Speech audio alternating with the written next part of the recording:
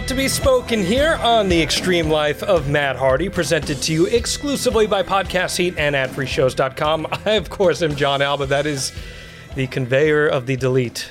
The broken one, the woken one, the spoken one, V1. Matt Hardy. What is up, my man?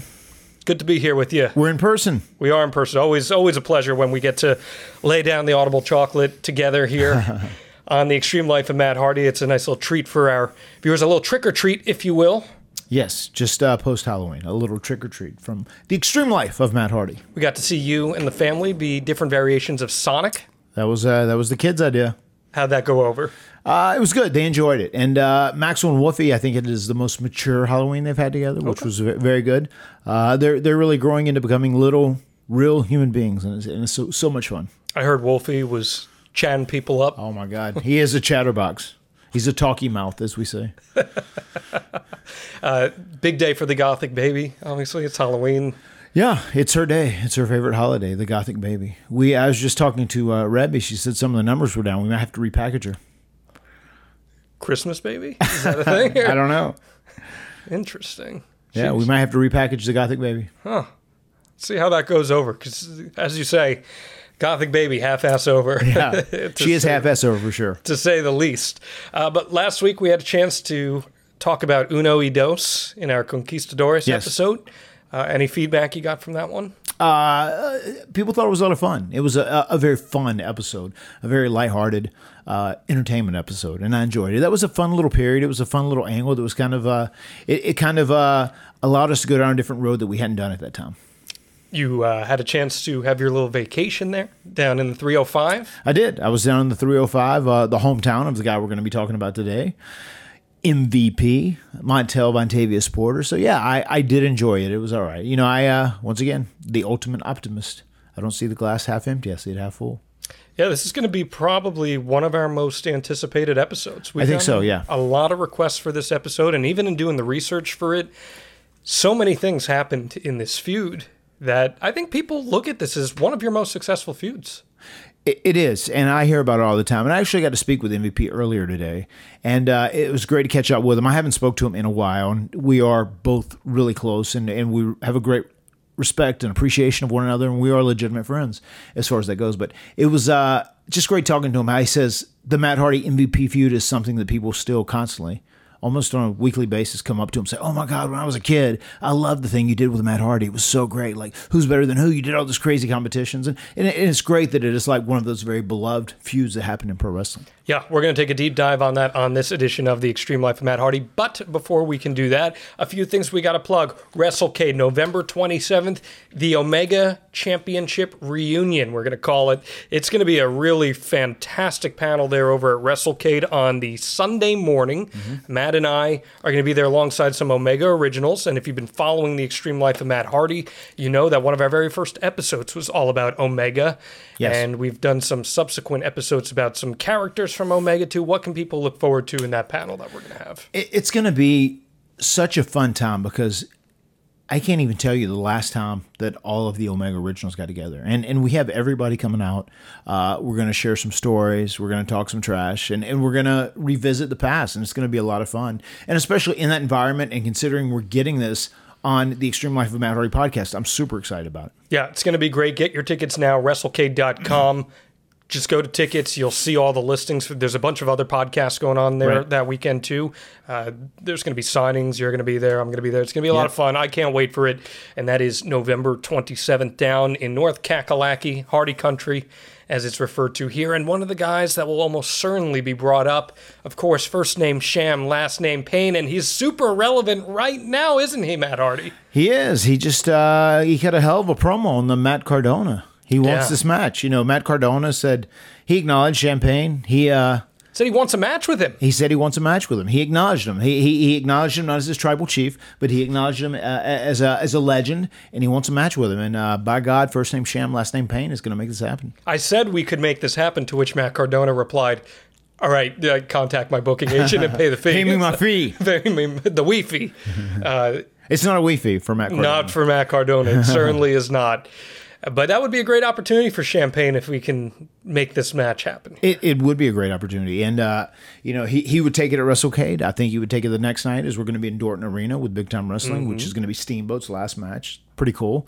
I'm going to be on that show as well. And if I'm not mistaken, I think you're going to be heading over that way. Fingers crossed. It's looking like it. Yeah. So that's they're right in the same neck of the woods there. So it's an easy little drive over. It's an hour and a half from Winston-Salem. So make the town, brother. Yeah. Just going to make it so I can screw you over. Low blow, all that stuff. Take out the Hardy family jewels. It's an easy way to get some heat. I actually saw something where Matt Cardona posted saying that he had made the most money he made, even more than WWE. Did you see that at all? I've heard him talk about that. He had tweeted that, and that is something that is it's amazing. That is real. Like, I have done that too on those years where you're off and you're just not under contract somewhere and you're making all the different towns and, maybe TV time somewhere. When I was in Ring of Honor and I was in TNA, I was doing indies, and there were times where I made more money than I made with WWE. It is a real thing that can happen if you hustle and bust your ass. Well, and on top of that, with the way over-the-top content is consumed now, you have more streaming. So you have Fight TV, you have IWTV, you have all these different services that get products out there more. Guys have a chance to get over with an internet audience. Look at your buddy Danhausen and what he was able to do. So he's great at what he does. He kept himself so relevant, and he kept putting up so many entertaining tweets and videos and posts, whatever it may be, just to keep people talking about him. And he kept himself on everyone's radar, which is why he's succeeding now in AEW. And on the Cardona front, let's be real. Without Z, True Long Island Story, a lot of these BTE might not exist. Right. That's one of making clear, one of the first internet pioneer shows. I would never dare to say that it surpassed the Hardy Show. Right. I was going to say, without the Hardy Show, Matt Cardona, the Z Long Island Story may not have ever happened. That's a fair point. Maybe. But yeah, we got our fingers crossed that we can make that match happen for Champagne. It'd be great to see. And if you want to see it, let us know at Matt Hardy Pod. We'd love to hear your thoughts on that. Please. Champagne is got his dumbbells and he's on the trampoline. He's preparing. He's ready.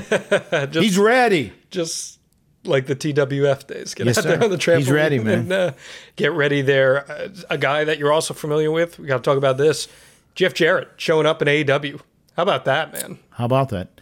How ironic was that someone just posted something, a wrestling magazine, an article, where it said Matt Hardy was split open from Jeff Jarrett's guitar shot at WrestleCade 2015, if I'm not mistaken, and received 22 stitches or whatever it was. And I just put, this is something that I still hold against him. I said, amongst other things, because we did have that big TNA departure, and lo and behold, he shows up at AEW. So we might end up doing some business again. I have to see again. You can hear more about that in the archives. ExtremeHardy.com. Matt went pretty in depth on all of that stuff. Yeah. But from an executive standpoint, Jeff, one of the most well-traveled guys in the history of pro wrestling, quite frankly. His family name has a ton of legacy. It does. And as our friend Conrad Thompson said, if cats have 9 lives, Jeff Jarrett has 10. Oh, boy. So more than that. What do you think he brings to AEW?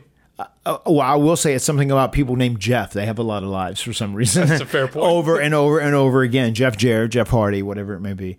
I think he brings a ton of experience, and he has worked so much on the business side of pro wrestling as far as like booking India, booking foreign stuff. I mean, obviously he is so gifted with all this great experience, all the stuff he had at TNA and Impact that he did. So, I mean, there's a lot of things that are very beneficial, a lot of qualities Jeff Jarrett has that can really help AEW continue to grow as a brand. Yeah, and he, in-ring wise, is still doing awesome work. He looks great. He looks great. Can't take that away from him. Good promos. I mean, he's got it going right now, so I'm interested to see what he's going to do. And the last thing I want to talk about before we get to MVP, my Twitter was blowing up, not just from Elon Musk raising the price on verified accounts, but also the Elite. They apparently have been deleted. Do you have anything to do with this? I mean, I am the one who deletes. You do delete that. So that's maybe. kind of your thing. That is kind of my thing. Delete is kind of my thing, not to brag or anything. You have had T-shirts that say "Delete the Elite." In fact, yeah, and I have the Delete T-shirt. So. Yeah, it's going to be very interesting to see the Elite back, the Young Bucks and Kenny Omega. And I'm very happy they're back. I will say this right here and right now. Those guys didn't do anything wrong in this situation.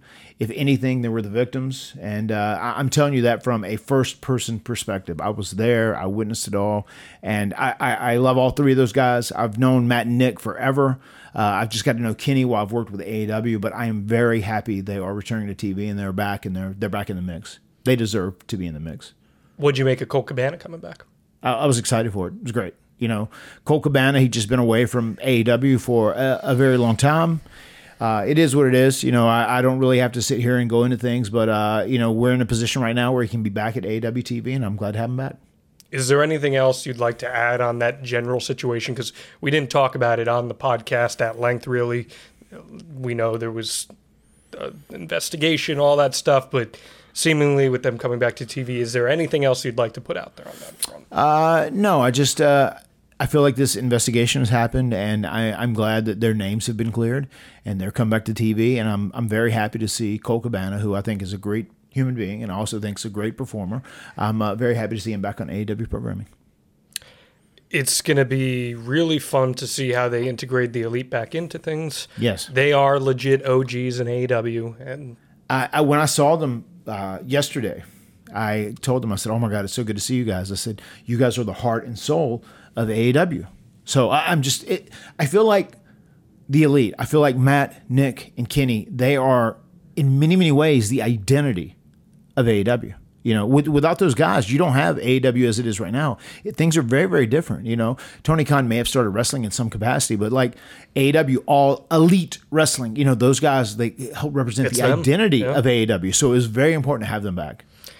I'm excited to see where they go. Full Gear, just a few weeks away. Should be a pretty damn good pay-per-view card. If they're on it, we'll still see. But either way, it's marching towards a pretty big main event between Jon Moxley and MJF and whatever the firm and all that business going on there, Matt Hardy. I don't want to get too in the weeds there. We don't got to give Ethan Page any more notoriety than he's already had. I hate to say this, John, but I got fined again last night. I'm pretty sure. Really? What'd you do?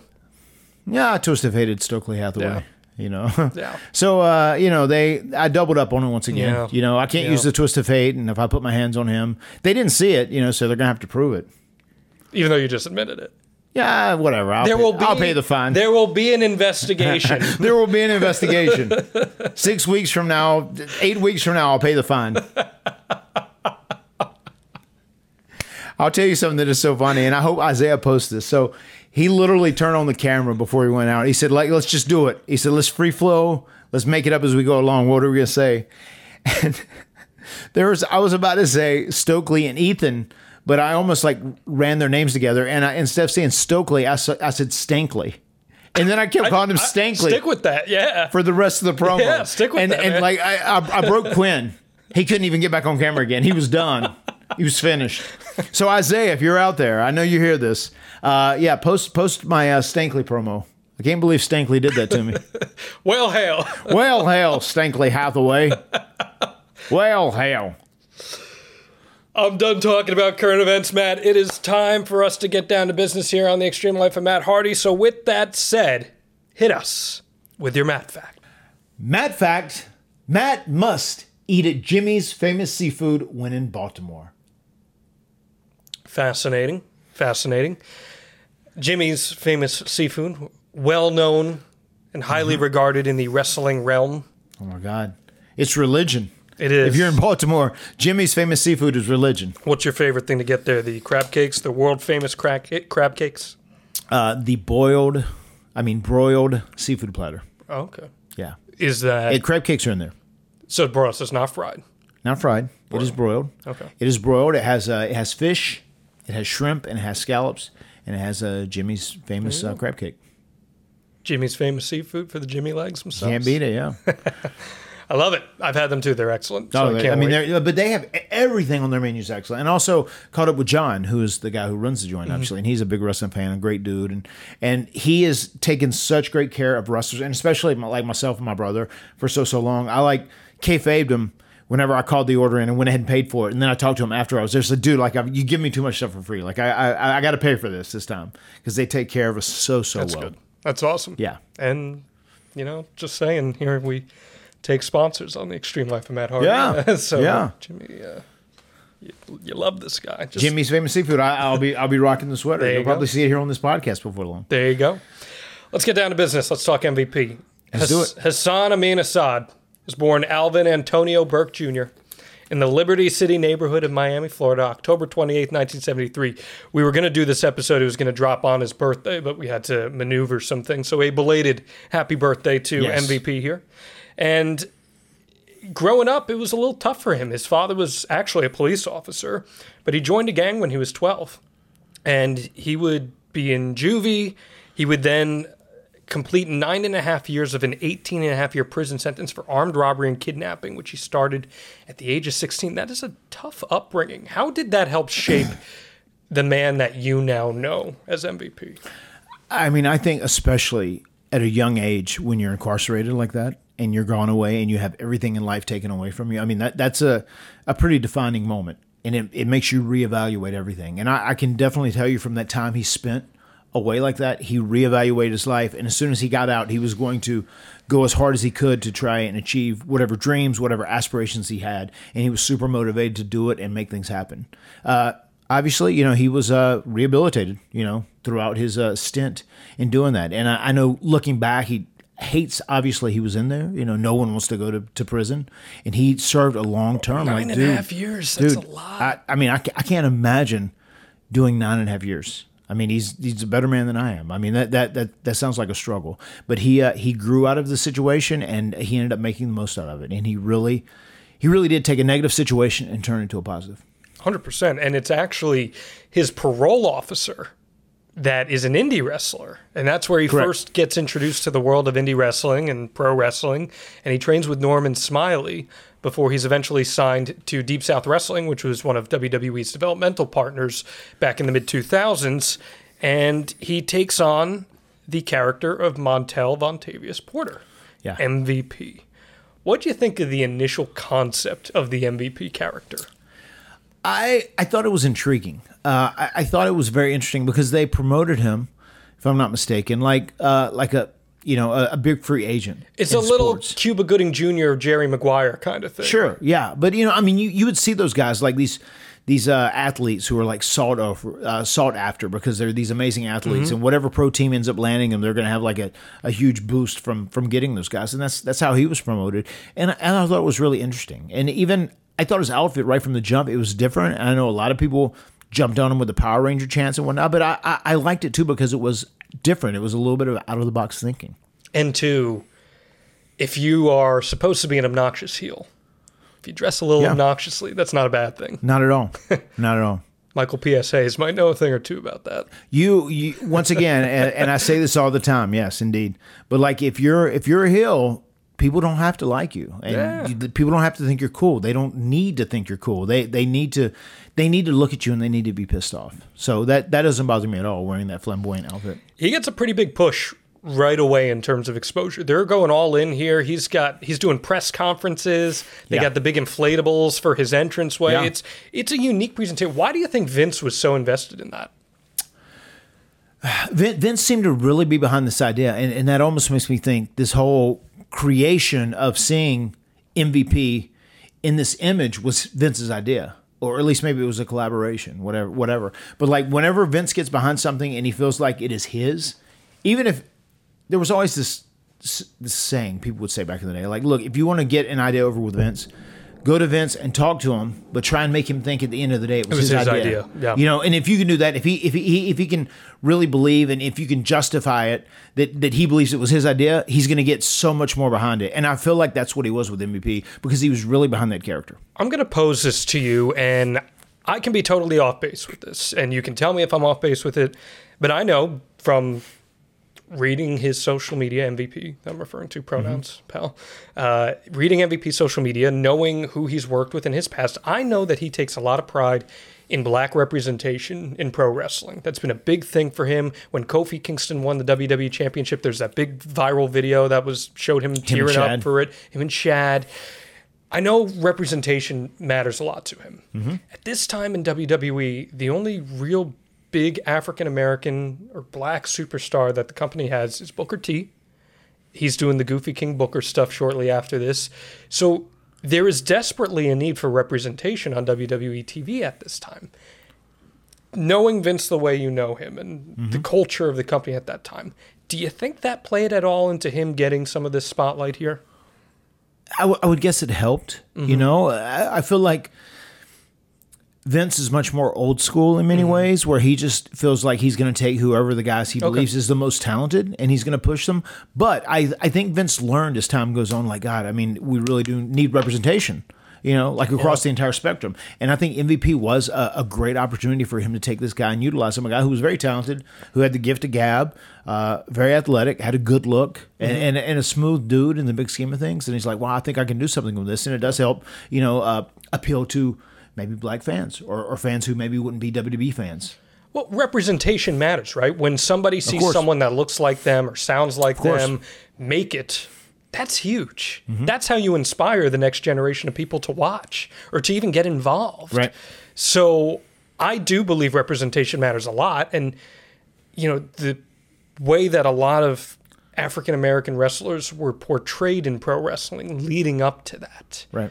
I mean, another guy who was prominent at this time, Mark Henry. Look what Mark Henry had to go through just to get his chance. So I see this portrayal of him where there's a little Terrell Owens in him, and it's this big-time superstar athlete that, okay, there's something to lean into here. And I draw the comparisons all the time. That MVP character and Carmelo Hayes today. I know you haven't seen too much Carmelo Hayes in NXT, but it's kindred. I know he's very high on your list. I know you put him over huge. Very much so, and I think he and MVP would be perfect. But that's besides the point. I just wanted to bring that up because I think that's something that we'll probably revisit somewhere later in this conversation on this episode, because it is fascinating to me and how important that stuff is to him too. Yeah, it is, and it was extremely important to him, and I can say that from knowing him, you know, very very well as a personal friend. It's very important to him. So he makes his main roster in-ring debut at No Mercy 2006, and it's a fascinating night. You're facing Shane Helms on this show. The Hurricane. The Hurricane. He defeats a job guy on this show, who just happens to be one Marty Garner. And I did not realize that his first match in WWE was against your pal Marty. How'd that all come about? I remember whenever they were having his debut match, they built it up real big, and the creative, they thought about him just wrestling another contracted superstar and having a win, but they said, what if we even did it differently? Considering he's a heel and he's a bad guy, the mindset behind it was like, let's give him just someone who's like a nobody. Someone he can just go out and destroy. Like, and this is the first guy, this huge, you know, the biggest guaranteed contract in WWE history, whatever. He goes out and he beats just an extra. You know, if we have him beat an extra, then that's almost more heat. I think that was the mentality behind all that. So I remember that day there were several extras there, but we actually pushed and we got Marty the gig, which was very cool. And he was surely extremely grateful for that. Yeah, no doubt. First name Sham, last name Payne's going to take any bit of the spotlight that he certainly can afford. So what do you remember the initial impressions being about MVP? I remember they were high on him. You know, they definitely had high hopes for MVP. And it's so funny you say this about his debut match was against Marty Garner, first name Sham, last name Payne. I can't really go into the story, but MVP, if you're listening to this podcast, I'm sure you are. There was that night where myself and you and Marty Garner ended up in Raleigh, and that was the time with the dog where he cut the promo on the girl, and then all hell broke loose. And it's a story we can't really go into details on, but the three of us really, we shared a hell of a night together, a hell of an experience. Matt Hardy, Champagne, and MVP.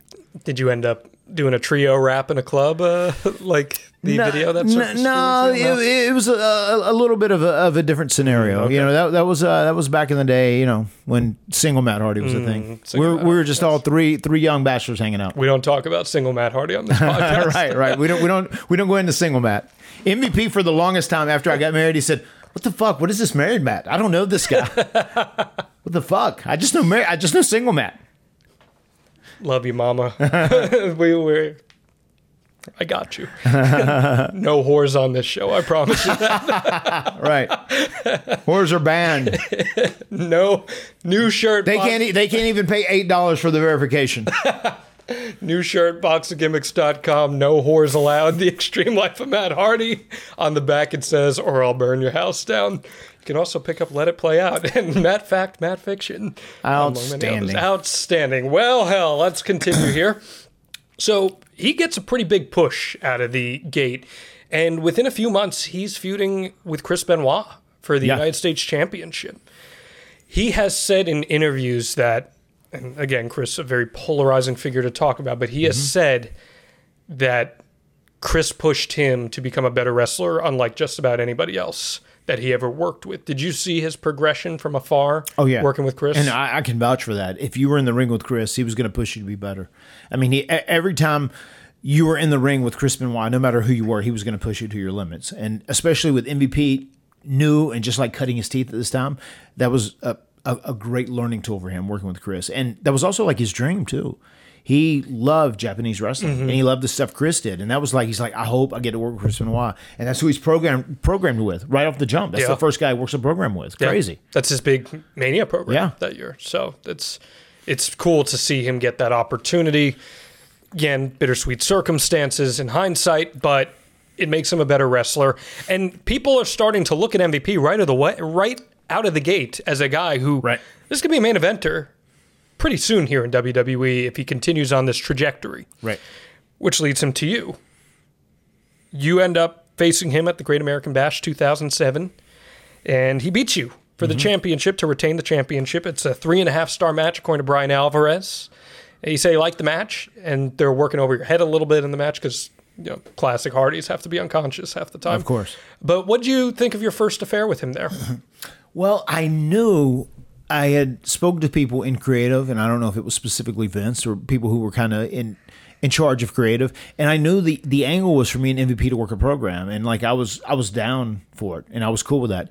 And whenever I was talking to him today, he said, "Oh, you remember you came up to me in Baltimore?" He said they didn't clue me in. He said, "I'm sure you got creative and you got clued in on stuff way before I did, but you came up to me and said, 'Hey, brother, you ready to do some business together?'" He said, "I think we're going to do some good business." He said, "That's what you told me." And we ended up doing some pretty damn good business in the big scheme of things. I'd say, well, and selfishly, and I know you don't think of it this way, but selfishly, you got a chance to go for a pretty high-profile mid-card title here for the first time in your career. If you're counting the Cruiserweight Championship, it's a little different, but you've never, we said it a few weeks ago, you never had an Intercontinental Championship run. This is your chance to get the big win and have a mid-card championship win for a title that's got some prestige around it. So that had to be something you were looking forward to in some capacity. Yeah, very much so. And I was in a position where they at this time, they had a lot of faith in me. They wanted to do things with me, and I was very comfortable being a singles wrestler. And I thought getting the opportunity to work with MVP, this brand new, fresh character who Vince is really into, I was like, this is going to be a great program because it's going to open up a lot of doors for us to do different and creative things, which it did. Did you think that he was going to be a big-time player in WWE? I saw a ton of potential in him right from the jump, especially after being like thrown into the fire against Chris Benoit right from the jump is a huge step. I mean, that can't be understated because like Benoit was just so intense, so aggressive, and like the best of the best. And if you could hang with Benoit, that really speaks volumes about you. And MVP had been doing that. He'd been hanging with him, and I looked very much forward to working with him. And I thought we could elevate one another as we worked together. So you felt good after the first pay-per-view match? I did. Yeah. I did. After the first pay-per-view match, do you know where you're going with the program? No, we weren't certain of that. I knew that they had us set to work with one another for a while. We were going to have a program that was going to carry out. And I know there was talk of me eventually winning the U.S. title right from the beginning. What I love about this feud, as we'll uncover here on this episode, you guys engaged in nuanced, layered, long-form storytelling, which, as we've discussed many times here on The Extreme Life of Matt Hardy, that's just not the business that WWE was in for the most part at that time. Right.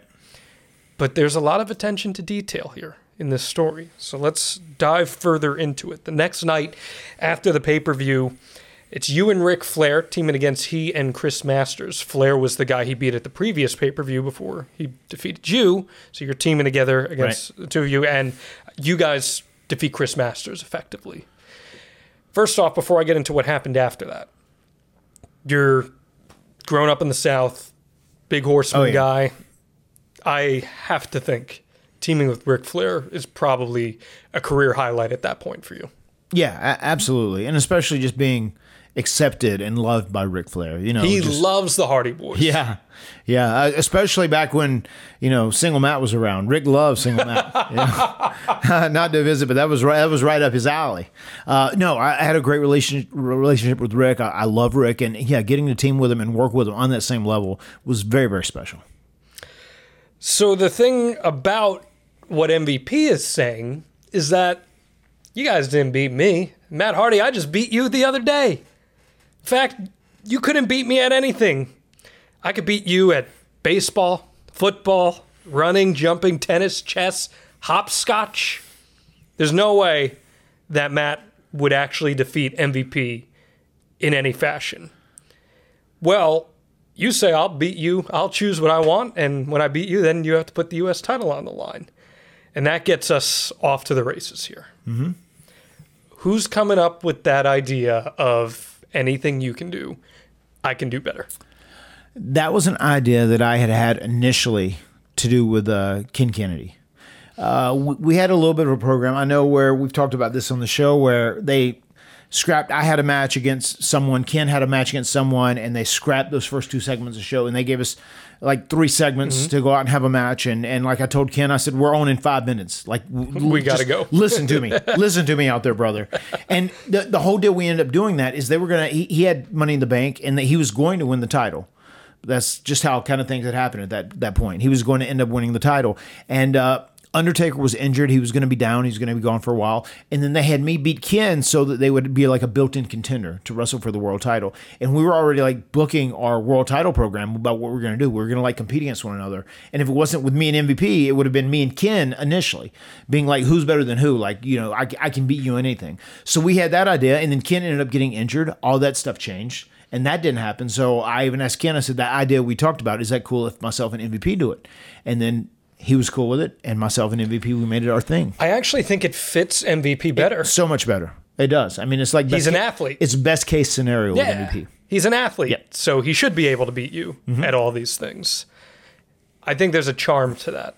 So that's cool that it ended up working out that way. Unfortunate that Ken got hurt. Gratefully, he wasn't substantially more hurt as was once feared, but it's just funny how in life those trajectories change and you adapt on the fly. And here we are talking about one of the most memorable feuds of your career that would not have happened otherwise. Right. Indeed. As we say, the what if.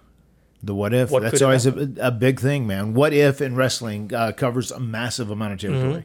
And something I was going to say to all pro wrestlers out there, if you're listening to this podcast, one of the most important things that you need to remember in pro wrestling is like you have to make the most out of whatever opportunity you're getting. Sure. And that's what it's all about. Whether you're a manager, whether you're a wrestler, whether you're a referee, whatever it is. In pro wrestling, it's the entertainment business. And if you're given a scenario, make the most of it. Things are going to change. Things are going to get altered. People are going to get hurt. Things are going to get switched up. But whatever scenario you're in, make the most of it. Just remember that. That's some advice that will take you a long ways. So how open door was the creative policy at this time? Because you just said that you and Ken talked about, this is what we want to do with our program down the line. And you're able to pivot that into your feud with MVP. That sounds almost bizarre to me that you'd have that much influence on the creative say in that system. We did at that time. Once again, Jeff had come back. We were teaming.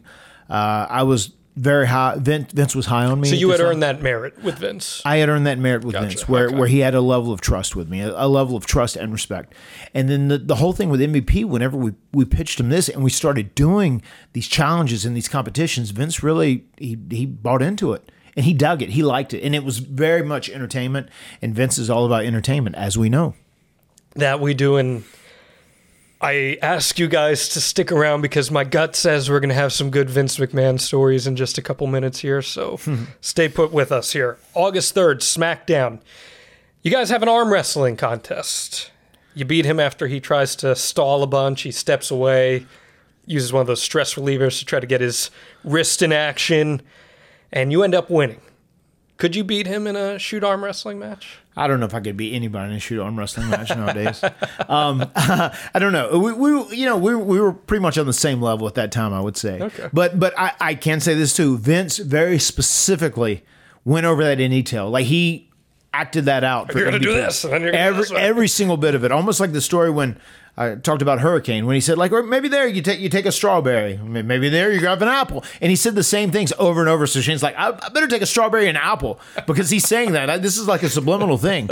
So I know he totally produced that. He said, MVP, this is how I want you to do it. He said, slower, take your time, suck the audience in. It was so riveting to watch. To watch Vince produce his thing as a heel, just how you want him to be. Well, because it's not even just that. Vince is a muscle guy, right? Oh, of course. You can't have someone looking weak in a arm wrestling contest, damn it. He's a bodybuilder because if you look weak, then the other person will eat them. Especially if they're in a wheelchair. Yeah. My goodness. The innate human characteristic of wanting to devour weakness. I mean, he's all about primal instinct.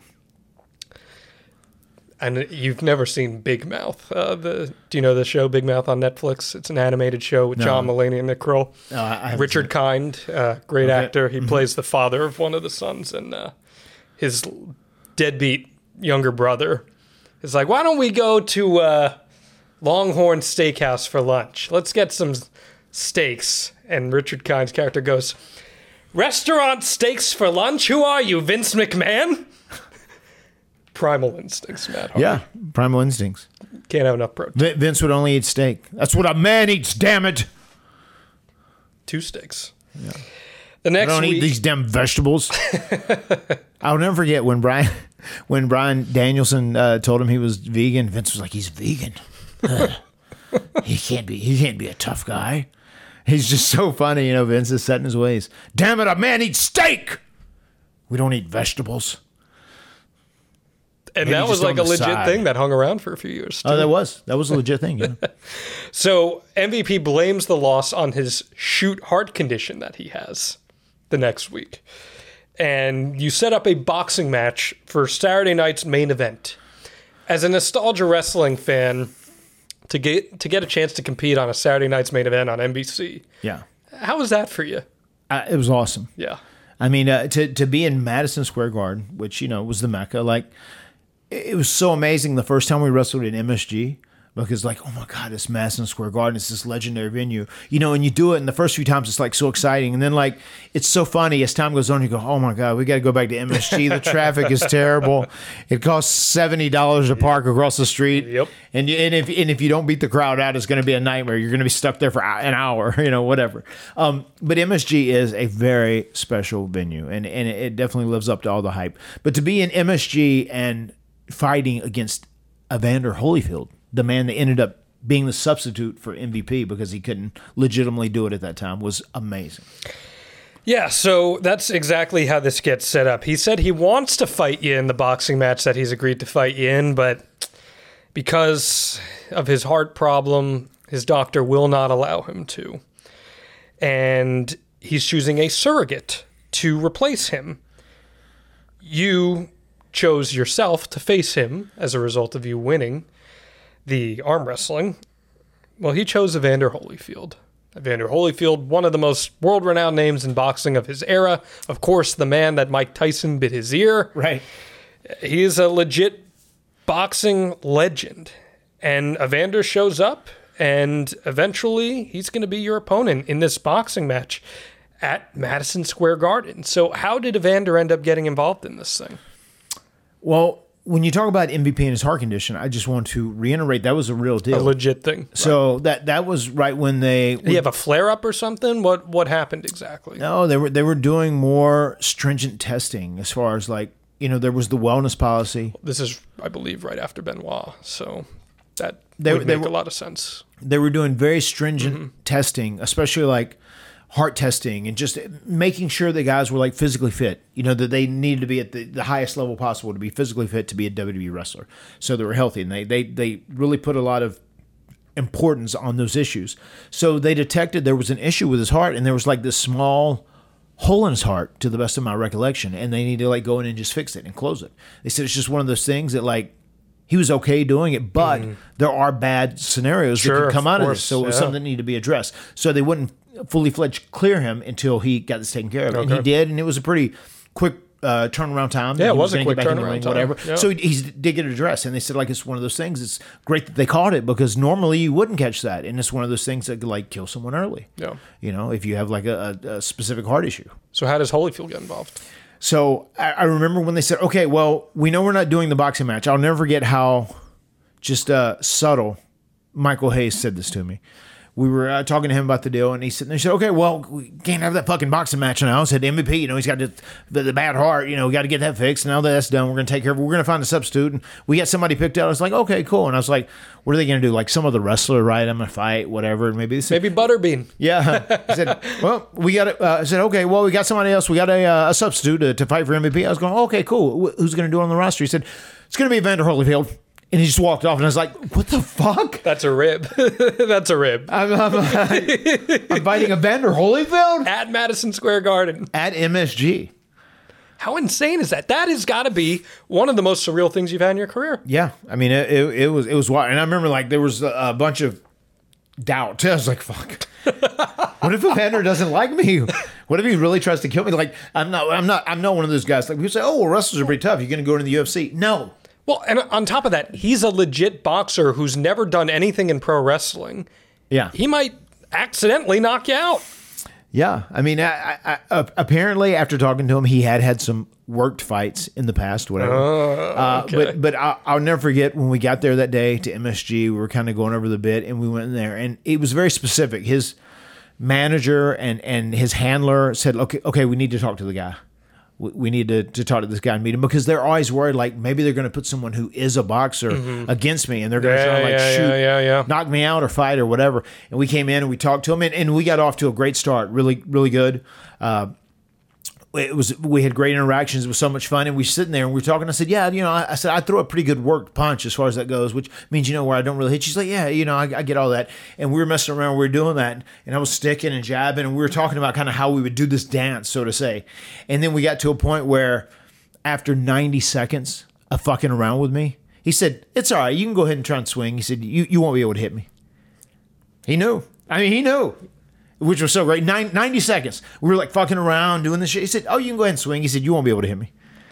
So amazing. So are you working this match like you're laying out a wrestling match, or is it just a bunch of improv and you know you're going to hit certain spots in it?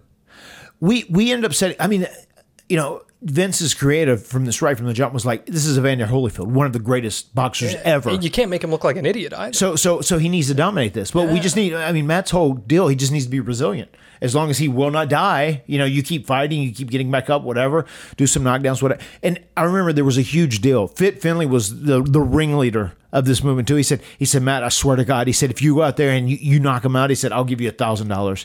He said, "Who else will give him $1,000 if he tries to knock him out?" And there was like this whole thing going on at one point. $1,000 going once in. Right. And it was like nonstop. And their roommate was like, "Guys, you guys are gonna get me fucking killed." Like I'm trying to be a professional here. And then speaking of getting people killed and whatnot. Speaking of. a very funny story I would like to interject here. Yes. Well, hell. It'll be outstanding. So guess who was doing commentary for this event? Boy, I can only imagine who. There was a JBL on there. And there was a point where he was talking with someone and their feed was on and it was live. You know how you see these hot mic moments now in politics, happens a lot, right?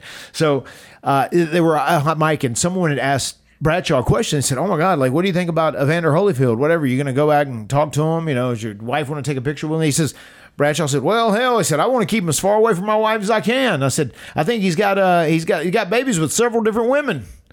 You know, and he said that comment or something like that. And apparently he does. He's got some kids with different women or whatever the deal is. And that's not the point, but yes. that is not the point. I mean, I'm just saying, like, no, I know. He wasn't making that up. Right. But then apparently, and this is not apparently, it was in reality. So that feed was also going into Evander Holyfield's locker room. Oh, it was a live feed to his locker room. And the speaker was on, and they heard this, and his manager was his new fiance/wife. So then she got furious over this, and they went to Vince, and they almost pulled out of this. They Day were like, of? fuck, yes. I mean, we were there. We'd Yeah. already talked and like we got along great. We had this great rapport, and like it was so cool and just hanging out with him was fun, talking about fighting. 90 Yeah. seconds, he said, "Oh, go ahead and swing. You can't hit me." He said that and he laughed about it. So he knew I was like down to do business and be cool, do the gig, whatever. I wasn't going to try and take a shot at him. And then, they went and his team said like, I don't know if we can do this. These disrespectful comments this guy said. From Mr. Shoot promo himself. Yeah, he said this is unbelievable. Like, Wow. I can't believe they would say this. Whatever. And then I remember Vince like cuts a promo on JBL, right? Like, what the hell are you doing? Blah blah blah. Can't you just shut the fuck up? Whatever he ended up saying to him, I don't know. And then we were getting ready to go very soon. They got him to stay around. He stuck it out. He was hanging out. We're going to do the fight. And they said, all right, well, Matt, we'll go back. Michael said, you got to go back in there and talk to Evander. Make sure he's good with everything. And I was like, I'm not really looking forward to that. And I go in. I said, hey, Evander, like, you want to like talk about things again, before you go out? And, he says, we're good. I'll see you out there. We're good. I'll see you out there. And you can tell he's like annoyed as shit. Because he could have taken this out on you. He could have. So we go out. We have the fight. He's professional, as could be. He was great. It was cool. We took pictures at the end, and once in a while I've even seen a tweet from him on Twitter or whatever. Like just interact. He was great. Nothing but good stuff to say about Evander Holyfield. But at the end of the night, I'll never forget. We were back there, and I was talking with Vince and Bradshaw, and Vince said, "Fuck, John, what the fuck is wrong with you? We almost lost Evander. Damn it, we almost lost Evander." He said, "Are you kidding me, Vince?" He said, "We almost lost Matt." Which even made Vince laugh. Oh my goodness! And he's right. Like I didn't know when we went out there. That was one of the most. When I go to the ring for a wrestling match, I'm pretty calm. There's like the typical butterflies you get, which are healthy and whatnot. But like going to that ring to do a half-ass worked fight with Evander Holyfield, yeah. and knowing he's pissed off and he can take it on me, and like if he wants to kill me, Oh my he God, can. absolutely. He could knock my ass out, and I can't do anything to stop him. And it was one of those things I'll never forget when Vince tried to definitely VKM like, John, what the hell's wrong with you? We almost lost Evander. He said, are you kidding? We almost lost Matt. And just the way he said it and the delivery of it just popped Vince so much, and that was kind of. I was almost half-ass hoping that story was going to be leading to Vince making JBL apologize to Evander. Oh, Mr. Holyfield. I think he had to. That's why they stuck around. He would have to. Oh, Mr. Holyfield, I'm so sorry for all those words I said back there. Well, hell, I didn't mean to insult you. Well, hell, I was just being facetious, Evander. Well, eventually, MVP ends up getting knocked out at the end of the day. And you did lose in 2 rounds. You had your headgear on. You were protected, not getting concussed tonight. But overall, were you happy with how this came off? Yeah, I wish I would, and I'll say this in hindsight, I wish I would have been physically more aggressive, even with punching him too. I should have tried to lay him in because, like he said, you can't hit me. It was very intimidating going out there. I didn't want to do anything and try and tag him and piss him off. So I wish I would have been more aggressive in hindsight. I totally understand that, but thankfully you were in fighting condition, Matt Hardy. Indeed. Because you got those AG1s back there in 2007. And what am I talking about? I'm talking about the One Scoop Solution. Delicious scoop of AG1 every day. You absorb whole foods, source superfoods, probiotics, and adaptogens. More than 75 of them, Matt Hardy. They go right to your body to support your gut health, aging, nervous system, all of those things. Even back then at Madison Square Garden that night. That's how you were able to go toe-to-toe with Evander Holyfield. You're damn right. Not only am I one of the best wrestlers in the world, I'm one of the best boxers. Absolutely. God Because damn of it. my Absolutely. AG1s. Absolutely you are. Not promising that AG1s will make you a great boxer, but it made Matt Hardy one that night because it's lifestyle friendly, whether you eat keto, paleo, vegan, dairy-free, or gluten-free. It contains less than 1 gram of sugar, no GMOs, no nasty chemicals, or artificial anything, while still tasting good and supporting better sleep quality and recovery. You told me last week you got like a full 7 hours of sleep one day, and it was the greatest night of your life. It is. I covet 7 hours of sleep. Tons of people take some kind of multivitamin every single day, but it's important to choose one with high-quality ingredients that your body will actually absorb. And AG1 is a small micro habit with big-time benefits. It's one thing that you can do for yourself every single day to ensure that you are getting all of those beautiful vitamins and nutrition that you absolutely need. And right now, it's time to reclaim your health, Matt Hardy. Arm your immune system with convenient daily nutrition, just 1 scoop in a cup of water every single day. That's it. No need for a million different supplements. This is going to look after your health all in one. And to make it easy, Athletic Greens is going to give you a free 1-year supply of immune-supporting vitamin D. And give me a little Dusty Rhodes wind up here as you're making your entrance. How many free travel packs, Matt Hardy? 5 free travel packs. With your first purchase, all you got to do is visit athleticgreens.com/Hardy. Again, that is athleticgreens.com/Hardy to take ownership over your health and pick up the ultimate daily nutritional insurance. And we thank them for sponsoring the Extreme Life of Matt Hardy. Thank you, AG1s. They're big-time supporters. For making my life a better place. They really do. They really help you. I can tell the days that you've had your AG1s versus the days that you don't. You can tell. There's a special little tingle going on with you. That's what they call it? The tingle. That's what that tingle is. Gotcha. Okay. So you guys have this really great segment here at Saturday night's main event, Madison Square Garden. You're supposed to wrestle at SummerSlam. And he's back working house shows at this point. But plans actually change because MVP came out the next week. And he said that you're going to have a drinking contest instead. He said that they'd get some beers, and the crowd is already chanting, "We want Austin." They know that when beer's around... Oh, hell yeah! They know that when beer's around that Austin has to be involved at SummerSlam. They know where that's going. So you say that since he had a substitute at Saturday night's main event, you should have a substitute. I mean, it's only fair. It's only fair. And out comes Austin. And Austin does the business. MVP does the job in this beer drinking contest. And as you know, he would eat a stunner. Yeah. Fun segment. Very fun segment. Play the greatest hits. It's always going to make the crowd happy. How'd you feel about this? I liked it a lot. It was cool.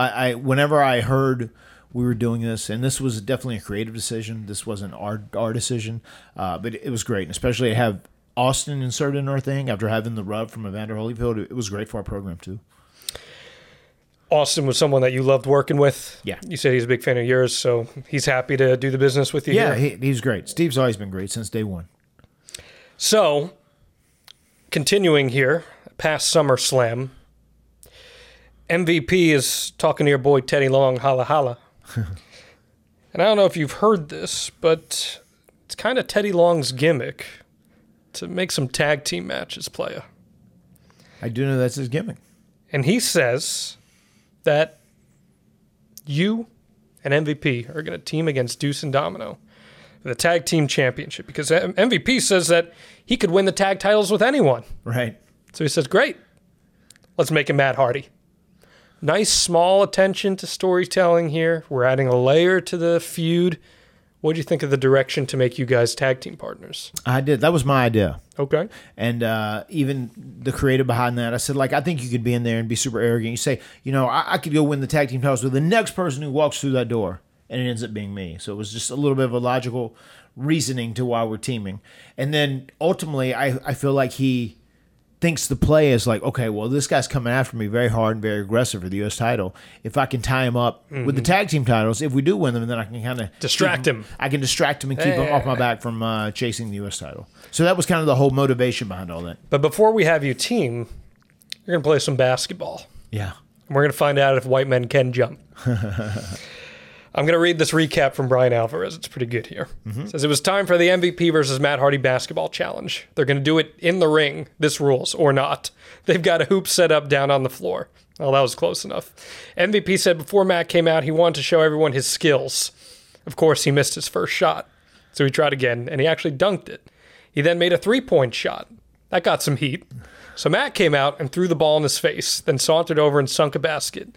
As they were fucking around and really not getting anything accomplished, Deuce and Domino, who he refers to as the Greasers, suddenly ran out and jumped both guys, laying them out with a crack in the mouth. This was like an OVW angle, and thus I approve wholeheartedly. Good setup for the tag match. This is something you cannot work. You cannot set this up as a kayfabe thing. It's basketball. You're either good or you're not. Right. What kind of pressure do you guys face to execute this?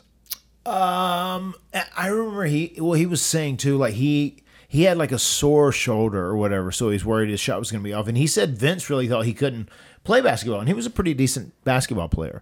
And like when I was in elementary school, in the first couple years of high school, like I played every sport. I was really good at baseball. That was my thing. I was pretty good at football, and basketball was my weakest for sure.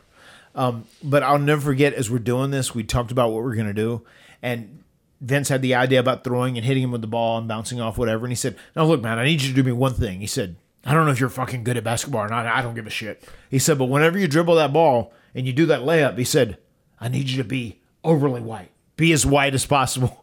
Which was so funny, which is so great. Like, there's that thing, white man can't do the movie, right? White man can't jump. And he said, I think that's just like something in someone's mind. I think it's much more entertaining if you dribble it as white as possible. And I was like, sure. I said, I can do that. It won't be a problem. And I did. I exaggerated to a degree, but I'm not a great dribbler. I am not a Harlem Globetrotter.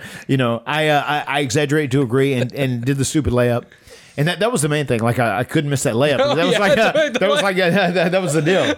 So that was the most pressure. I didn't worry about the dribble. He just wanted me to dribble white. Okay. Dribble white. But that segment it was just so different and so out of the box and just so unique. It really stood out and people dug it. A lot of times when stuff like that happens in wrestling, it can come off really goofy and not in a good way. Mm-hmm. In a why are we watching this kind of way. But the personalities who embraced the segment in you and MVP, that's what makes the magic work. Right. It's kind of one of those, let's make the best of what we got here. And let's turn, I don't want to say lemons into lemonade because it wasn't necessarily bad material, but it could have been. Yeah. Very easily.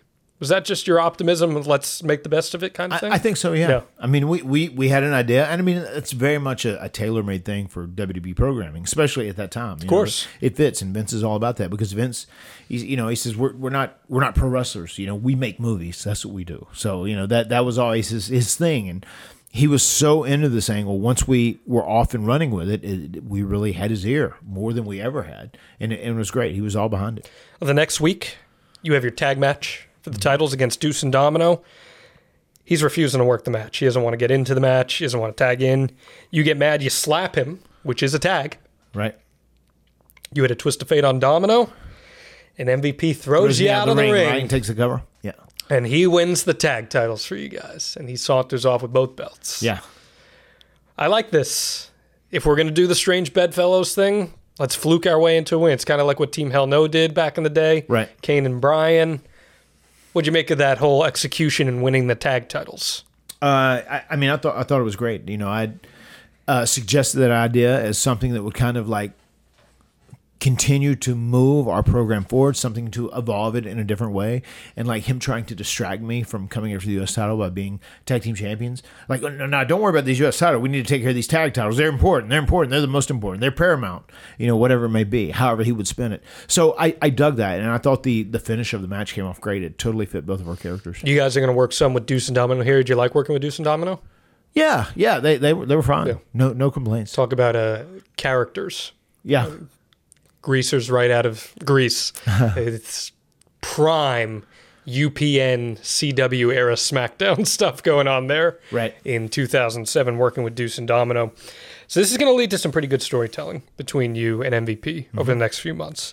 The next week, you show some backstage video of you slapping MVP to get your tag title because he took both of them with you. So you get your belt, and you want a match for the U.S. title at Unforgiven. He says you can't have that match, though, because you guys actually have a tag team championship match against Deuce and Domino. And then he books you in a match against Deuce that night. And he helps you win by tripping Deuce. That's the layer of the story that I like here. He didn't make you look like an idiot. He helped you because you're his tag partner, and he's trying to convince you, hey, man, right. we got a good gig going here. Mm-hmm. Is that the thinking with trying to tell that story? Yeah, let's fully focus on these tag team titles. They're the most important. We don't need to be focusing on anything else besides being the greatest tag team champions in WWE. That was the mentality behind it. And that's even what he was feigning to do by doing that and tripping him. Well, the next week, you play chess. Mm-hmm. You're about to win. Are you a chess guy? Have you ever played chess before? Yeah, no. Yeah? Okay. I'm okay. Okay. I'm okay. Okay, so you shoot might be able to beat him in chess. Yeah, maybe so. Okay. He would have beat me in basketball. Okay. He would have beat me in basketball. But yeah, maybe. I'm sure he's probably a pretty good chess player. Smart guy. Yeah. But MVP sneezes to disrupt you winning in it. Gesundheit. Throws the game off. MVP has a match against Domino, and he loses after miscommunication between you guys. So last week he helped you win, but This time he loses. He gets rolled up by Domino.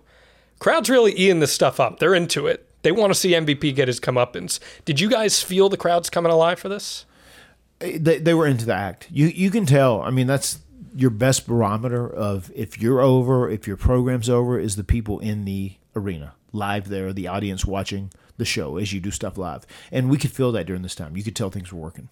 So at Unforgiven, you're facing Deuce and Domino. MVP's about to secure the win for you guys, but you tag in and steal the win for him. Callbacks. Right. I love this stuff. This is so un-Vince McMahon-like at this time. So who's helping make sure this is a cohesive story? I mean, Vince would always put in his 2 cents, but he was very open to listening to our ideas. But especially you guys, because you've talked about this on the podcast in the past, where a lot of guys would have to wait in that long line before tapings to get a chance to meet with Vince. But if it was MVP and Matt Hardy, there was more of an open door policy. Yeah. I mean, there was one time we went and there were like 12 people in line. And like he opened the door, said, "All right, who's this? Oh, Matt, MVP, come on in." That surely didn't get you any heat with anybody. Right. I mean, we were like his favorite thing. Yeah. It was very Why cool. do you think he liked it so much? I feel like Vince just enjoyed the entertainment aspect of it more than anything. And like we were like all in what we were doing, with these athletic competitions. And it's something he's never done before. And I feel like it's not like a retread of something. So it was fresh, it was new, it was different, and it was highly entertaining. So I think he was all behind it. I feel like Gothic Baby is controlling the mood lighting in here as we started in daylight, but now darkness falls upon us as we pivot to the next SmackDown. And it's a football competition. You have to throw footballs between a tire, which seems like something that might have happened in the backwoods of North Carolina at some point. So yeah, I'm sure we definitely had one of those. You're about to win, but he intercepts the ball. Yeah. So he's just frustrated. You're consistently beating this guy in these competitions, but he's doing everything he can to prevent you from getting a chance to compete for the U.S. Championship. Now, you told me off air you had a story about this segment. Yeah. So I want to say people probably thought we had a ton of takes on that. We didn't have a ton of takes, actually. But the thing was, he was supposed to get like one at least. We wanted one from him, and then I was supposed to get two, and then he was going to intercept the last one. That was kind of like the creative for it, which we decided. But there were times too where I sunk those first couple, and then there was one time where the interception messed up, whatever. But the most unique thing happened whenever he was doing his. He'd made one, and maybe the second one he threw, it hit the tire, and it bounced, and totally bounced and rebounded off the tire, and he ran and he called it. And he said, kept it on the ground, and he threw it and he got it through and sunk it. And that's the take they ended up using. And I was like, you can't, that's not fair. You can't do that. And he's like, no, I just reacted to it. I caught the rebound, whatever the term is in football too. And he said, and I did that. And I remember Stephanie dug that so much. Yeah. And then I just remember after we did that, I was like, of course, now that he had this great take, I said, now all the pressure's on me. I can't miss whenever I come up. And we ended up nailing it where I had two that went through, and then the third one he intercepted. There's a little extra pressure on you here to compete in these segments. Yeah. This is... Again, you have to show that you're somewhat of an athlete in these things. Yeah, pro wrestling can hide a lot of guys that aren't great athletes in actuality. Yeah. Because it's a work. Right. Not here. Especially the ones that you're doing live. This wasn't live, but especially the ones you're doing live. Yeah. But I mean, we had to do this and make it work. For what the deal was. That's what he said. Like he threw it and hit the tire and he flipped it off and just. On the instinctually. And he just said, it's a deflection. Oh, God, and rebound. And threw it through. Which was it fits amazing. His character. It totally fits his character. I was like, that's not fair. You can't do that. That's bullshit. I like that. So then we pivot to October 5th. Mm-hmm. You're set to face Deuce and Domino again, but before, you guys have a push-up contest. Right. Which he pushes you from underneath you, and he cheats to win. Yeah, he chop blocks my arm. Chop blocks your arm. What'd you think of that? It was very simple, but it was good. It told a great story. We're doing this deal, and he has to cheat to win. So it totally fit what we were doing. It fit his character. Are you a push-up guy? Not as much as I used to be. I used to be real big on push-ups back in the day, but as you get older and the joints get a little more rickety, you do less of those. I got you. Again, backwoods North Carolina. Feels like push-ups might have been a big part of that workout routine. Oh, for sure. Okay. Here we go. I've been waiting all episode to talk about this story with you. No Mercy, a year later after his debut. Mm-hmm. You have a pizza eating contest. You win. And then you puke on MVP. This screams Vince McMahon perhaps more than any other story that we've ever told here on the Extreme Life of Matt Hardy. And there's been a lot of good ones. ExtremeHardy.com. Check them out. Famously, Vince had the clip with Droz. He's gonna puke. He's gonna puke. Right. He loves bodily functions. Give us the scoop. And bodily fluids, apparently. So, initially, if I'm not mistaken, this was in Chicago. It was. And we were supposed to have an eating contest. And when we got there this day, and this is something they had determined. This wasn't our creative. And Vince explained what he wanted to happen. And originally it was going to be hot dogs because, like, apparently just recently there'd been like a hot dog eating competition. Something had triggered that, and we were going to do hot dogs. And MVP said, "Man, I hate that shit. I can't eat that, man. That's just disgusting. I won't eat hot dogs." He said, "Make it something else." And then they ended up making a pizza. But they got us the deepest dish Chicago pizza possible, which is, it's heavy. But it's not something you can eat fast, No, too. it's a fork and knife kind of thing. Yeah. It's terrible, So that's what they gave. And they, had a shit ton of it. And I was like, oh, holy shit. So that's because deep dish isn't real pizza, but that's besides the point. So we're going over this. And Vince says, so we're having this eating competition. Hey, well, you are allergic to these hot dogs or whatever. Fuck, what kind of man's allergic to a hot dog? He may or may not have said that. But MVP said, "Man, I'm not eating that shit. I don't like those, whatever." And he said, "Okay, well, fine, we'll do pizza." And then they got that deep dish pizza, which was the worst. I mean, because it's so detrimental to everything we're doing, especially if you're trying to eat pizza fast. Of course, it's pizza casserole. So, yeah. And Vince goes over the segment and he said, "So what I'm seeing here is you're eating and, maybe MVP does kind of win this, but you're going to win in the end because you ate this pizza so fast, you're going to puke on him. Oh, people are going to fucking love it."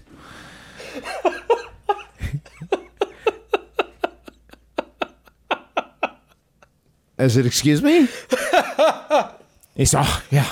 You're downing these pizzas, and you've tried to eat so fast. You're resilient. You will not die. You're going to beat him in this pizza contest, damn it. And you don't necessarily win, but you win in the big scheme of things because you puke on him. How degrading is that to have a man puke on you? That's perfect." I was going to say, he's popping himself with this, right? Of course, okay, of course. right. And I remember Hassan's going. He's just like, "What the fuck? Or what is this real life?" Keep in mind, he's only been on the roster a year. He probably hasn't had too many Vince McMahon encounters like this. Yeah. You've been around the carousel here before. Of course. And we're both very much taken aback by all this. Yes. Right? So then we're sitting there and said, "Okay, well, let me get the prop guy." I said, and Vince said, "Do you think you could make yourself throw up?" I said, I don't know. I said, "But if I'm going to do it, I really want to commit to it." And I said, "Let me talk to the prop guy." And I said, "Dude, I was looking it up online, and there's some stuff that you can take that can help you regurgitate." I said, "So can you get this stuff for me and mix it up and do whatever?" So we made this special little mix. Oh, and because you can stomach anything, as we've talked about. Yeah, and that's just what MVP said. He said, "This motherfucker," today when I was on the phone, he said, "You give this motherfucker that's got this iron belly that can fucking eat anything. This motherfucker can eat anything, poison, and he's fine." I said, "And now he's taking some shit that's going to make him regurgitate, throw up on me." So they get this mix and they do it. And you're supposed to take it. He said, "Okay, take it 30 minutes before, whatever." So I drink the stuff. It's fucking terrible. My stomach's all upset. We're doing this. We're eating. And I eventually get to that point where I do regurgitate on him a little bit. There's a little bit of puke, and it's more spit than anything else. But, dude, for the remainder of that night, I was, throwing up all night and sick as fuck all night from all that stuff I took. Because, I feel like, in theory, if it was going to make you regurgitate, you should have probably taken it a few hours before, whatever you're doing. But how does he feel about the fact that you're going to be puking on him? It's not work puke; it's shoot puke. Yeah, I think he was just like, "All right, fuck, let's do business." I mean, at first he was just like, he giving me that look, like, "Is this guy serious? Is he fucking with us? Is he fucking with us?" But then, once he decided and he understood Vince's vision for it, we just did business. What did Vince say afterwards? Like I said back there, that was good shit, pal. Wish we could have got a little more puke, though. Of course, right. Yeah, I think that. Next time. He said, I wish we could have had a little more. It was a little minimal, but it was good shit. Any conversations with Michael PSAs about stuff like that? Or? Hey, I don't know what the fuck is going on. I'm pretty sure that's what Michael said. So you're supposed to face each other at Cyber Sunday, but in real life, you get hurt in a tag match against Ray and Finley. Yes. What happened in this match? Because you are bleeding badly. Yeah. It was the worst cut I've ever had. I was giving Ray the V-bomb, and he was going to counter it and turn into a Hurricanrana. And he did that, and just the way we landed, it wasn't anyone's fault. It just his knee brace hit my head perfectly, and it filleted me. And I ended up having to get 22 staples from that. 22 staples, and right, not even right, stitches, yeah, right, staples. So it was huge. But I mean, my hairline was all so fucked up. I'm already old and balding as it is anyway. Jesus Christ, it fucked up my hairline a lot. And I remember my fingers when it was first cut and it was bleeding so bad. I mean, I felt it, and immediately blood just was all over my face, and it was squirting out and whatnot. There was a point where we came back and I could take my fingers and I could almost put it in the cut where it was filleted, like my whole hand, all 4 fingers, and almost lift it up a little bit. That's how long the cut was. It was insane. Did they have to shave any hair away or anything like that? A little bit. They did. They trimmed around it so they could get the staples in. Well, it could have been a lot easier for them if they had Manscaped on them. You see, this holiday season, Matt Hardy, they could have trimmed it right up. I'll be giving thanks to our friends over at Manscaped. Everyone loves turkey and stuffing, but you'll be looking like dessert with the help of Manscaped's Performance Package 4.0. The leaders in below-the-waist grooming have blessed you with the ultimate Thanksgiving dinner topic. Tell your in-laws about your new cutting-edge ball trimmer and gift yourself, or the man in your life, the ultimate men's hygiene bundle. Trim your pumpkins this Thanksgiving season by going to manscaped.com. Use code HARDY for free shipping and 20% off. You think your holiday spread is good? Does Rebby do it big with the Thanksgiving holiday spread? What do you normally have Thanksgiving holidays? Normally we have turkey, okay, stuffing. She does all the standard stuff, and she does some of the things that I like as well, like the cranberry stuff I like. Okay. She usually throws some mofongo in there as well. We do a little kickback to some Puerto Rican food as well. Well, what if she threw in the Performance Package 4.0 in that spread? I'm down with it. It is the perfect package for your package. Inside, you'll find the Lawnmower 4.0, of course, the Mower of Lawns 4.0, the Weed Whacker ear and nose hair trimmer. Senor Benjamin's going to be at Thanksgiving. You may as well help him out with that. The Crop Preserver ball deodorant, Crop Reviver toner, Performance boxer briefs, and a travel bag to hold your goodies. Think of it as a cornucopia for your balls of sorts. Okay? The Performance Package 4.0 also includes that Weed Whacker, and I want to put over the Weed Whacker big. That sounds orgasmic. It does sound orgasmic because the weeds get huge back there on the Hardy compound, and sometimes you just got to go in there and whack some. Yeah. Well, this nose and ear hair trimmer uses a 9,000 RPM motor-powered 360-degree rotary blade that is also safe because it uses proprietary skin-safe technology to prevent nicks, snags, and tugs in those delicate little places. And you can't forget Manscaped's liquid formulations, the Crop Preserver ball deodorant and Crop Reviver toner spray. They're like the pumpkin pie and the ice cream after Thanksgiving dinner. You can't live without this stuff. Your balls will be living in turkey heaven, Matt Hardy, with these formulations. And I want to help our viewers and our listeners here on the Extreme Life of Matt Hardy get in on that Thanksgiving fun. Let's do it.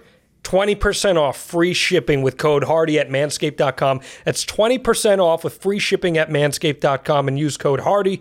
Be thankful this holiday season for the best gift of all from Manscaped. Your balls will thank you. How will Thanksgiving dinner be received, Matt Hardy? I think there's one word in particular. I think it shall be received as wonderful. Yeah. All thanks to Manscaped, and we thank them for supporting the extreme life of Matt Hardy. I know that was you, Manscaped. I know that was a little bit much doing that transition from you filleting your head, but that was my little dig there with the hair, because you do get hurt from it, and you ultimately get pulled from Cyber Sunday, and he has to face Kane at Cyber Sunday instead. And on November 16th, you call him out on dodging all these title challenges. You've had enough of it, and you say it's time. We're going to wrestle for the U.S. title, but he says, I can't face you tonight, bro, because we've got Miz and Morrison for the tag titles. They start targeting your knee, teaming up on you a little bit. He's not making the save. And they beat you. They win the tag titles. MVP had already decided, he said, I'm kind of going down a road here. Yeah. They beat you for the tag titles, and he seems concerned for you.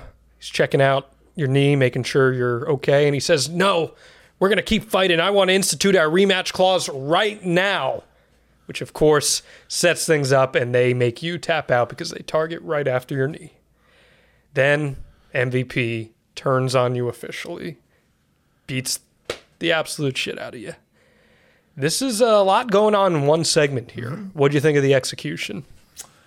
I liked it. I liked the execution. There was a deal where Miz and Morrison got a little bit of heat. They got chewed out at the end because they wanted them, as soon as it was over, to get out of the ring as opposed to staying there celebrating. Oh, really? So we could, because the segment wasn't about them. Yeah, so we could get into our business or whatever. Which it's so funny because Miz was so excited, like it was his first title, and then I remember Morrison too. They both read the Riot Act by JBL at the very end, and Miz was like so sorry, and then like Morrison like fired up and was ready to fight him, whatever. At the very end, he's like, "What the hell's wrong with you two? Get the fuck out of the ring! If they tell you to get out of the ring, get out of the ring, and it's not about you, it's about them." Did they have heat with you about it, or were you just? Oh, I was fine. Okay. I mean, it's just that they apologized, you know, and they were sorry they did. Because you're a rational human being. I try to be. It's amazing. So many people in wrestling. Yeah. Not so much the case. So I did dig that execution, and the timing. We were very fortunate that he gave me that injury where my leg was going to be injured, where I was going to sell it originally for just a few weeks. You're going to miss Survivor Series because of it. Yeah, continue our program. But lo and behold, we have a true health emergency that ends up happening. Which takes me out a little longer. We've covered this before on the podcast, but you have your emergency appendectomy. And you said this is like the sickest you've been. Oh, yeah. I'll never forget, we were in Tampa, and I remember going to the building, the venue, like driving to the venue, like I was going in and out, like I thought I was going to pass out, which is, looking back in hindsight, is so crazy, so dangerous, even driving. And I drove to the building, and then I remember walking in, and I had to hold the walls to keep myself up to go all the way into the doctor's place, the trainers, and they did some tests on me, said, well, if you're this sick, something's wrong with you, we need to send you to the hospital. And then, like, I remember getting in the hospital and sitting in the waiting room, and I, like, felt terrible. I was burning up. I was sick as shit. And then I said, like, really, like, can you guys please get me in? They said, yes, sir, just please wait, be patient, we'll get you in, whatever. And, you know, like a hospital waiting room, the emergency room waiting room. And then, like, once they see me and the doctor talks to me, they're like, they were like, oh my God, we got to go to surgery right now. And they're like, all rushing around. So they knew what it was? Yeah. I mean, and my appendix had ruptured, and I was Were you feeling pain, or was it just sickness? Pain. Yeah, okay. So and then also sick. Like I was poisoning myself too. Yeah. You know? Yeah. I was toxic inside my body because it had ruptured already. Right. So they said, like, we've got to get this out immediately. Yeah.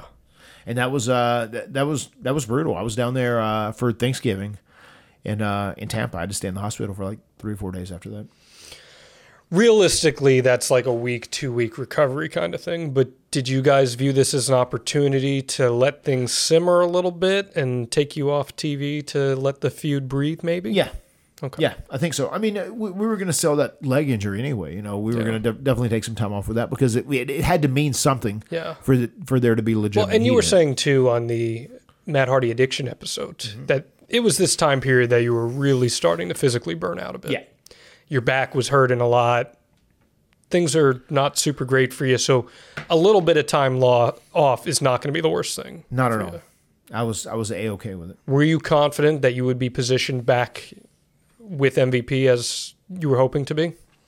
Yeah. Okay. I think so. And if I am not mistaken, too, I also got my elbow scoped during that time. Okay, so we're cleaning you up a little bit. And there. I did because the whole time I was working with MVP, my elbow was like stuck at an angle almost like this, and I literally could like move it very little because I had just a ridiculous amount of bone chips in it, and I got that done while I was off as well. So this is a blessing in disguise kind of thing. Yeah, Okay. and I took care of that because I was beat up in general as it was, but there were a couple things that were like very serious, especially that elbow issue. Like, and I'm glad I was able to address that.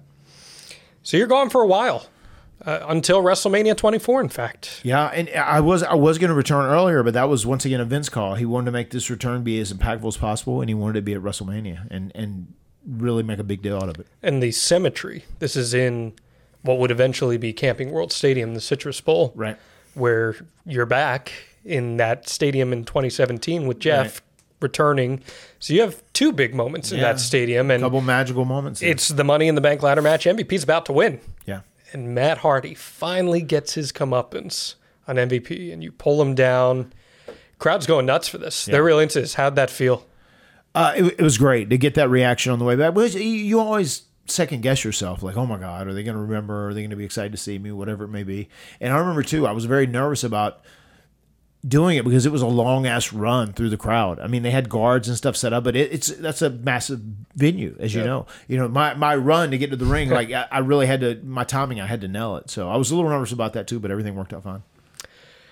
And it's interesting too because he holds on to the championship from November all the way to April without dropping it. Right. So you still have an opportunity. Things worked out that you're going to be able to revisit that as well. And it's a big moment for you. And what I enjoy about it too is that SmackDown is not the A show here.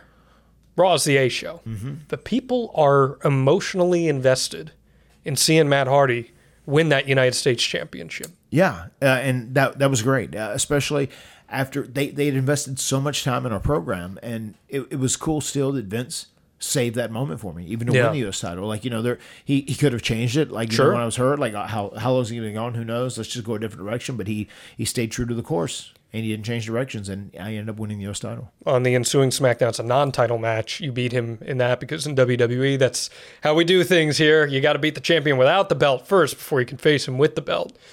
One of my biggest pet peeves in WWE booking is that. Thankfully, we haven't seen too much of that lately, so very much a Vince McMahon thing. But it does set you up for your championship match at Backlash. Right. It's a 10-month build to you finally facing him for the United States Championship, almost a year-long feud. Yeah. And you beat him. And the crowd eats this up. It's a good match. Alvarez, I gave it 3 stars, but he said, man, the finish was great, and the crowd was super into this. How fulfilling of a moment was that for you? You're winning your first mainstream singles championship here, and the crowd has joined you on this journey, Matt. It was special, very memorable, and it really felt like hard work had paid off. And it was very nice to be rewarded with that. You know, and I'm so glad that myself and MVP, we really worked hard to, you know, think outside of the box, do something a little bit different, something unique and creative, and we got to pay it off in the proper That's exactly way. it. You got to pay it off. A lot of those feuds don't get paid off. Right. And it's just like, you know, it's the it's the icing on the cake. You know, when you get to have a great program that's super entertaining and people are into your story, they're invested in it, and then you actually get to pay it off and you do the big blow off and the good guy finally wins. Did he bring a lot out of you as a performer?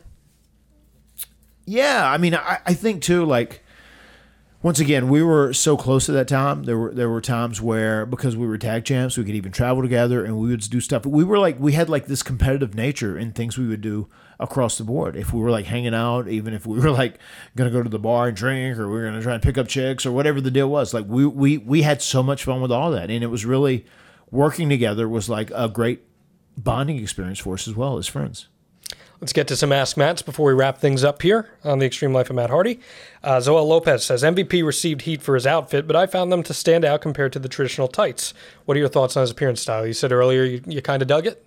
Yeah, I remember thinking when I first saw it, I said, wow, it's very different. I said, but even though it's different, it's not necessarily a bad thing. I like how it's different and it's unique. You know, just someone wearing like, you know, almost the biker shorts, but then they have like the long thing, and it's something like athletes would wear at times like that. So I was down for it. Uran says, or asks rather, what was your favorite match together? So there's only a few singles matches on TV. There's plenty of tag matches. Right. But you also mentioned in the past that you and him worked the loops on the house shows, and you'd had 2 different matches that you would run. Yeah. We had like the athletic match where we would go out and we would bust our ass and we would have that high work rate. You know, we would go out and legitimately like bust our ass and have like a great entertaining wrestling match. And then we also had the entertainment match. And that typically happened if both of us had stayed out late, like either partying or hanging out. Or Single Matt Hardy. We didn't sleep a lot. Right. Single Matt Hardy, single MVP. If we didn't sleep a lot the night before, we would do the entertainment version of the match. Which still got over. Yeah, which still got over, especially because we had all those built-in challenges and people dug doing that stuff. You know, we would do the push-up contest or something. In the match. We could milk the shit out of that. You know what I mean? So Brendon asks, he says, I loved all the segments you and MVP did together. What were some segment ideas pitched that you didn't get a chance to do? Were there any that ended up on the cutting room floor? None that I can really remember. I'm sure there was. I'm sure we had other things we would have liked to have done that didn't necessarily happen. But for what it's worth, I feel like most of the stuff we suggested ended up happening. Bryant, WWE always loves to put guys who are feuding together and having them win the tag titles. What do you have to do as a performer to help keep your rivalry going, yet try and become a successful tag team at the same time? Well, I think in the big scheme of things, there was a little bit of a different motive in him doing this. You know, it wasn't just because we were necessarily rivals. He was intentionally trying to distract me from chasing after the U.S. title. You know, so I feel like because we were tag team champions, we needed to try and defend the tag team titles, and we should be proud and we should be honored to be the tag team champions. But at the end of the day, the big story is his U.S. title, and he's trying to distract me from coming after it. So that was the main play. As far as the overworking story goes. A couple more here. Justin asks, was there a reason that Matt and MVP didn't continue their feud once they were both in TNA? Their only match together was a tag match on an episode of Explosion. That was Matt and Jeff against MVP and Kenny King. Yes, that was actually in Fayetteville, North Carolina, too, which was go. very cool. Yeah, in our home venue, the venue where we won the tag team titles. Cool. Very cool. And I was this close. There was a suggestion by John Gabrick for me to join the Beatdown crew. So I almost ended up teaming up with him again. You know, but that wasn't really my I don't think that gig fits you, necessarily, you know, and it ended up not happening. But he was really big on doing that. And then I think myself and MVP talked him out of it. Brad asks, what do you think of MVP and the work he's doing as a mouthpiece? I like it. I mean, he's always been a great talker. He dresses so smooth. He looks super cool. And he looks like one of those pro athletes that is now retired and now he's moved on to like collect a percentage from the new up and coming younger athletes. Yeah. He's the agent now. He's big money MVP. Big money MVP. Did you like the Hurt Business?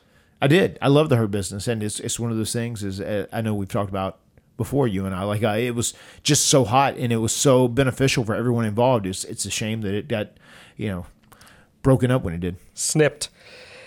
Last question comes from Most, who asks, would you team with MVP again today? I know you didn't enjoy teaming with him back in the day, but would you team with him all these years later? Yeah, of course, man. That was one of the most fun times of my career, professionally and personally. So I would definitely team with him again, and it would be fun to run it back. There'd be a lot of nostalgia there. Certainly would, Matt. I really enjoyed digging into this feud with you and MVP. It's one of the more memorable runs of your career, and it even came a little later for you. And I like talking about these that don't necessarily involve Jeff because it shows that you had a lot of longevity as a singles guy and prominence as a singles guy too. You can make an argument that your win over MVP was one of the biggest wins of your career at that point. It was. And I'm really proud of that program. I'm proud of all the work we did. I'm proud of the fact that Vince was so impressed with our ideas and our creative and what we were doing, and he really kind of gave us free reign in a lot of ways. So that was great. Our relationship with Vince was great during that time too, and our relationship was really close as friends, you know, outside of the ring as well. You know, one story that I want to tell real quick is there were a time where we were traveling together, and we had booked our hotels. We were in Moline, Illinois.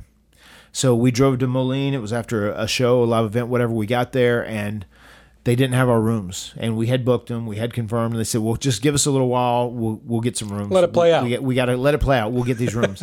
And myself and MVP, being the guys that we were, they said, look, we're going to take care of you. We're sorry this happened. It was, you know, an accident. But we're going to send you over to the restaurant. And if you guys want to have drinks and food, whatever, go crazy, do that. And when they're hanging out, and there's a lady who's bartending. She's taking care of us, whatever.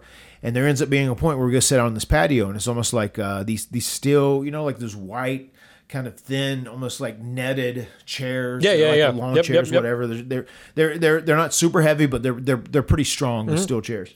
So we're sitting out there, and there's this weird guy that was hanging out in the restaurant the whole while, and he came out and he was speaking to us and talking to us. And I want to say at one point he asked, like, hey, could I have some money or could I do whatever? And then he was harassing the lady who was the bartender, who was like bringing us food and drinks, whatever. And then there came a point where he said, look, man, we don't have anything. And, can you please leave us alone? We're trying to enjoy ourselves. And then that guy like pulled out a knife on us. And then he took it towards me. He says, you guys are WWE, right? He said, what are you going to do? And he almost like went and said, whoa, like back up, man. Like, let's not do anything crazy. And MVP said it gave him flashbacks. He had a guy that he was with that was one of his close friends that got stabbed in the neck. And then he bled out and died. And he said, like, whenever this happened. And I remember telling the guy, I said, look, dude, like, we're not here to fight. We're here enjoying ourselves. We're just waiting on our room to open up. So, like, just put that knife away. He said, you're going to make me? You're going to make me? And he kind of puts it towards me a couple times. MVP took that chair and turned it upside down, and he beat the fuck out of that guy. He said, nobody fucking does that to my partner. And that's like our thing that we would hit with one another. We call each other partner. I mean, he potentially saved your life there. Yeah, possibly. I don't think this guy was going to do anything. I was trying to just like talk him off a ledge, like chill the fuck out. You're very reasonable. and MVP, he saw red and he smashed that guy with the chair. And then I remember, obviously, the police were called at that time. I remember he took the knife and he grabbed that guy and he like took the knife and like put it up that guy's nose. I said, whoa, partner, no, we don't need to do all that. Like I talked him back from that. Right. And ended up taking the knife and threw it down the drain out there, and the cops came. Good. And we had to do an interview with those guys. Self-defense. And then he knew and it was. When it was all said and done, that guy was all fucked up. They took him to the hospital in an ambulance after he beat the shit out of him with that chair. Yeah. And then we had to go out, and he had to put his flashlight down, and he saw the knife, and there was witnesses about what happened. They saw the guy pulled the knife out and was acting like he was going to stab me or whatever. But man, he beat the fuck out of him with the chair. But that was a very good example of the camaraderie that we share. He's a good oos. He's a good oos. He's feeling a little loosey. Yeah, feeling oosy. But yeah, that was a great example to kind of describe our relationship outside the ring too. We definitely had each other's back. That's awesome in that era. So that was a wild, fun story in Moline, Illinois. Felt good to catch up with him when you chatted him up. It did, about yeah. The episode. It did, yeah. I mean, it happens too, especially as I say with Shane, and we were talking about that as well. It's like like when I'm working for AEW and those guys are working for WWE, we're just traveling all the time. It's like you just never really see each other. Sometimes you just have to stop and like say, I need to reach out to so and so and just check in with him. I'm happy he's getting another run in WWE because I felt like his first run kind of came to a quick end, like without a whole lot of reason, and he got to do a lot of cool things. He went to Japan, he went to TNA, had a good little run doing those things, but he's back where he belongs, and he's a great mouthpiece. And I know that they started with him as a producer, and they were just like, this guy's too good to not have on TV. Right. So I'm glad that worked out for him. It's a credit to him, and he's very talented, and he's working with Omos now, and we'll see what comes of all that. So I'm glad we got to do this episode, but next week's going to be a big one. We are approaching the 17th, I can't believe that, the 17th anniversary of Eddie Guerrero's passing. And we're going to pay tribute to a man who is universally beloved in professional wrestling. Right. I loved our Owen Hart episode that we did. And I know Owen wasn't someone you were super close with, but you added so much insight. I have a feeling we're going to expect a lot of similar insight with Eddie. Anything you can tease the audience with ahead of that one? Yeah, I mean, Eddie was a great dude all the way around. And I say this to people all the time. I'm sure I've said it to you. I've never been in the ring with someone who can read a crowd better than Eddie Guerrero could. Can't wait. We're going to great stories coming on that one. I'm sure it'll be a heavy episode, but it's going to be a really good one. Subscribe now, extremehardy.com. That's where you get it. How many stars, hypothetically, could they leave us for a review, Matt Hardy? I would love for them to leave 5-star review. Keep supporting the podcast, guys. This is now more than ever something that Matt and I are just so passionately putting our work into. So we really genuinely appreciate any support that you may have for us. Anything else you want to add, Matt? Yeah, I want anyone out there that may think about life and kind of like where they're at, and like maybe it's too late for them to change their course or the direction they're going in. Maybe they're worried they can't chase the dream or the aspiration that they really want to obtain. MVP is a great example of perseverance, and especially being someone who was in prison for years. And it seemed he could have had a bad attitude and came out and didn't do shit, but it's someone who legitimately turned their life around, and he went on to like live this life that he had dreamed of from a young child. And if he can do it, then you can too. And he's a great example and someone to really look up to when it comes to that. It's never too late in life. The words have been spoken. We'll see you next week right here on The Extreme Life of Matt Hardy.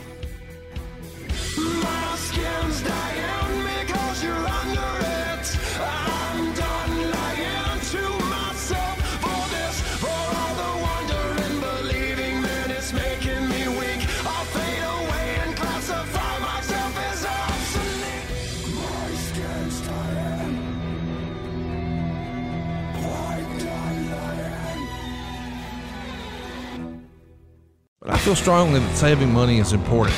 You know, if it's not something we worry about now, boy, we are really going to worry about it later. And I want to help you get out of debt faster and do it with cheaper monthly payments. I'm talking to you if you're in a 30-year loan. Now is the time to take years off of your loan. We're routinely helping our listeners cut 5, 10, even 15 years off their loan. And you can do this without perfect credit with no money out of pocket. You've just got to start at SaveWithConrad.com.